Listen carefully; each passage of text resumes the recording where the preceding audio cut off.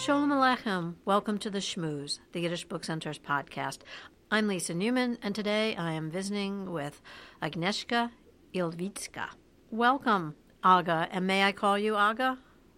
Absolutely, yes. Great. Well, I've been looking forward to visiting with you. For those of our listeners, you may be familiar with the name, but not the voice. Aga was a former fellow here at the Yiddish Book Center and producer of what was then called Tune In, what is now known as the Shmooze, our podcast.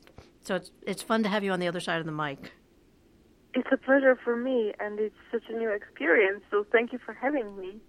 And you are participating in this new series, as we say, of podcast interviews that we're doing with Yiddish Book Center alumni to get their recommendations on Yiddish and Jewish culture in their respective cities. So I'm finding you in San Francisco, yes? That's correct. So before we get started, what brought you to San Francisco? It's a very good question. It was Tad Toby himself from the Toby Foundation for the Jewish Life and Culture that I have met him in Wrocław a few years ago when I was a PhD student at the University of Wrocław, and I was thinking about my further step in career. And I was offered an internship in this foundation, and I accepted it. And Shana Penn, executive director of the Toby Philanthropy, decided to keep me in her team, which is a wonderful new opportunity for me because I work as a researcher here. And this is exactly what was the reason why I ended up from Wrocław to San Francisco. So since arriving in San Francisco, have you been surprised to discover the roots of Yiddish and Jewish culture in the city? Yes, very much so. I didn't expect any Yiddish, frankly speaking, because I didn't have any prior knowledge about Yiddish culture and life in Bay Area, so I just wasn't expecting any. And then during my job, everyday life, I was just missing Yiddish pieces because by heart, I am a Yiddishist, and I was just looking for some options. And suddenly, step by step, I was finding more and more. And, I have to say, Bay Area, including Berkeley, San Francisco, and surrounding neighborhoods, has a lot to offer. If one is willing to look for, then this is a perfect place. So tell me a bit about some of the cultural attractions. Well, first of all, I have to mention a few organizations that are really wonderful. I would like to say a word about Workman Circle, and I'm starting with them because now I was hired as a Yiddish teacher for this group, and a Workman Circle in San Francisco is way smaller than the one in New York or Boston. They don't have prestigious room or any office. So it's more about people who are willing to get together and enjoy Yiddish heritage. And for the past few years, they were offering Yiddish lessons for free. So anyone who is willing to do something with Yiddish, to maintain knowledge or to learn something new, can come, join, and be part of the Yiddish world here. So that's one. And I would like to stress out that is for free. So that means that Workman Circle is doing fundraising action for Yiddish teaching, and I don't know if that's the only one place in the United States where you can really do it for free, but I think it's really a remarkable opportunity. Another is Class California, and that's a very interesting organization. I'm not that familiar with them, but I did participate in few events that were organized or sponsored or co-sponsored by them. And people who are members or friends of Class California often get together in something that is called Yiddish Salon. And this is fascinating to me to tell you that they are people in Bay Area who are willing to meet once a month just to schmooze, just to talk, to share some experiences, to maintain a language from Bergheim, and be together. I went twice to this event, and it was really wonderful to meet these beautiful people. So if anyone is listening, I would like to send you warm greetings, because it was a great pleasure to meet you. And this is another opportunity.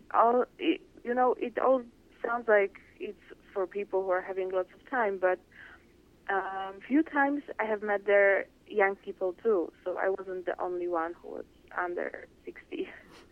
And this is another opportunity. The third one that is very good and especially important for me was a Yiddish circle at the JCC East Bay area here in Berkeley with Yael Haver. Yael Haver is a wonderful Yiddish scholar, teacher, originally from Israel, who came to Bay Area, I think, in the 70s. And since then, she's teaching Yiddish. She's teaching Yiddish at the University of Berkeley, so this is one option for someone who would like to get deeper into Yiddish and simply read and write and speak with Yael.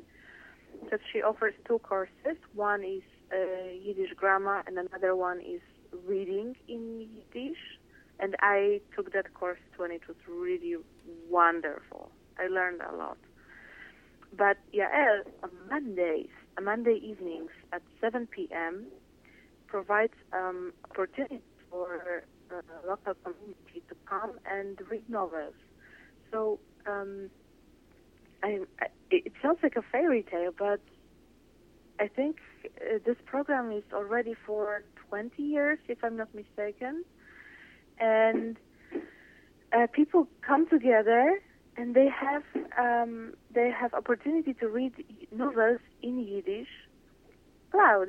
So everyone is preparing a page, and this is the method how people are getting into the Yiddish literature. But I think it's absolutely a great experience. The past novel was, I think, Sholem Ash. Aga, you're living in a very Yiddish city, but also in a city, because I can hear a little bit in the background, yes? Yes, absolutely. So the Art Museum, I gather, is an amazing sort of gathering place, and they do mount some really great exhibits. Yes. Each time that something new is coming, it's a really big thing for the Contemporary Jewish Museum in San Francisco. And I think that even if it's not Yiddish-oriented per se, it's still fascinating to visit this place and learn more about new approaches to the Jewish culture. Because it's not a big building, but it's really fascinating, and it's a great space. It's a place that is using its space wisely. The recent exhibit was about this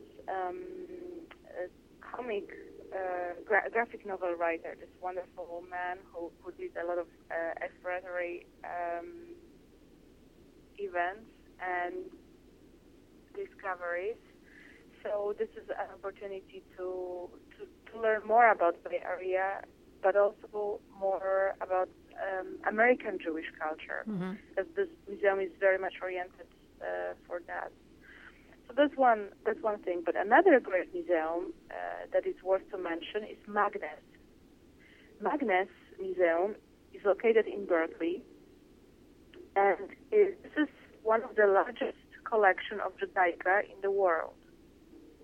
So it's even hard to imagine that the largest Judaica collection, one of the largest Judaica collection, is in such a tiny place as Berkeley. But yes, it is there.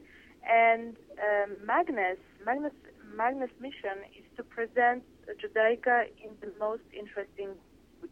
That from time to time they have temporary exhibits from their collection. But I think more important is that Magnes Museum provides pop-up lectures. And the pop-up lecture is dedicated to just to present new approaches in the Jewish academia and Jewish research, Jewish individual research, Jewish scholarship, and also an opportunity to present objects from the collection. So this is something that is happening almost every week in the Magnes Museum during the academic year. This is another great opportunity to explore Jewish culture and art in a slightly different way. So you come to the museum, you have this one object, and a related to this object lecture. It's really, really great idea, and Francesco Spagnola is behind this idea. Well, there are definitely rich roots of Jewish culture in San Francisco. I read about a couple of places. I'm not sure if you've had a chance to explore. One is the Haas Lilienthal House, which sounds like it's an amazing Queen Anne Victorian, much in the San Francisco sort of style. And it was owned by the great-nephew, it says, of Levi Strauss, who, again, figured pretty broadly, or he was an important figure, certainly, in San Francisco. Yeah, definitely. San Francisco has many influential people who left significant impact on the city over the past 100 years, and that's definitely one of them. The Congregation of Emmanuel also sounded really interesting to me. Yes, of course, yes. And here, special greetings to Ed Zerin, who was kind to give us an interview for the Wexler Oral History Project from this congregation. So, absolutely, yes. And quickly, before I let you go, I know that there's also an annual Jewish Film Festival in San Francisco, yes? Of course.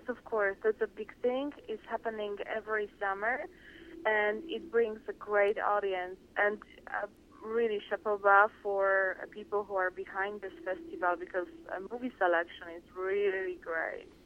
And every year is something that surprises the audience. But, again, I think that mentality of the people here you can recognize by events that you go and you see who is coming, how many people. And for example, Menashe, the Yiddish movie, here was for so many weeks that it had to be extended because people were asking and keep coming and keep enjoying this film longer than people predicted. And do you have a favorite eatery? Some Jewish food emporium? Oh, yes, many places. Of course, my most favorite are all of those that are related to hummus, pita, and falafel, because I lived in Israel and I always miss Israeli cuisine. And we are very lucky that Bay Area is rich with Israeli expats. And some of them are opening some Israeli cuisine. And for example, a great place to go and enjoy is this amazing hummus place in Palo Alto, which is another great Jewish community, by the way. If one is interested to enjoy and explore something from the Jewish life inside, then Palo Alto Jewish community is a perfect place to visit and enjoy. Another good place that I personally like very much is South Kitchen in Berkeley. South Kitchen? South Kitchen. Mm-hmm. And this place serves old Eastern European cuisine, such as latkes and borscht and other delicious things. Herring, for example. And the taste is like from home. And I'm from Poland, so for me, this thing matter. And it was a big joy to discover this place. It's on Shadak Avenue, and if anyone is visiting Berkeley, then that's the place that you have to visit. Great pickles, for example, you can find there and make something at home if you want. Well, It sounds wonderful. If my friend who recently moved out there, Ellen, is listening, this is just one more reason why I'm supposed to hop on a plane and head to San Francisco. There's a lot to see, a lot to do, a lot to eat, both Yiddishly and Jewishly related. Contemporary art, it sounds like, movies, and opportunities to learn Yiddish. Yeah, but it's one more thing. Obviously, none of that wouldn't be visible and exist if not people. So I just want to really make a point about people who live here, who are giving heart and effort to make those things to happen.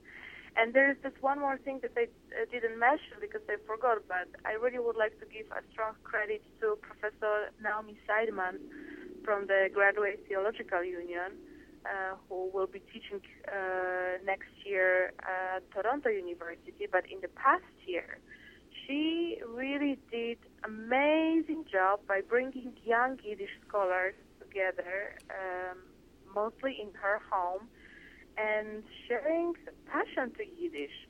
So this is also happening here.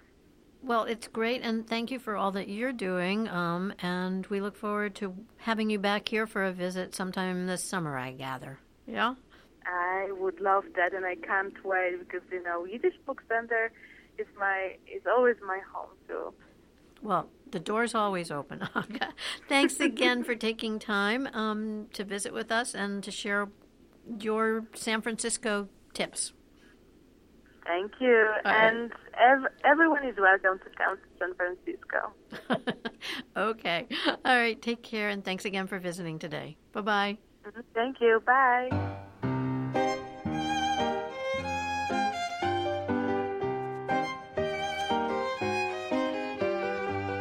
You've been listening to The Shmooze, a production of the Yiddish Book Center in Amherst, Massachusetts. My name is Zeke Levine, Fellow at the Yiddish Book Center. For more information about this podcast and to subscribe, visit yiddishbookcenter.org. While you're there, I recommend listening to episode 95, Lisa Newman's 2015 conversation with Jeremy Cohen, founder of Schmaltz Brewing Company. Until next time, be well, be healthy, sei gesund.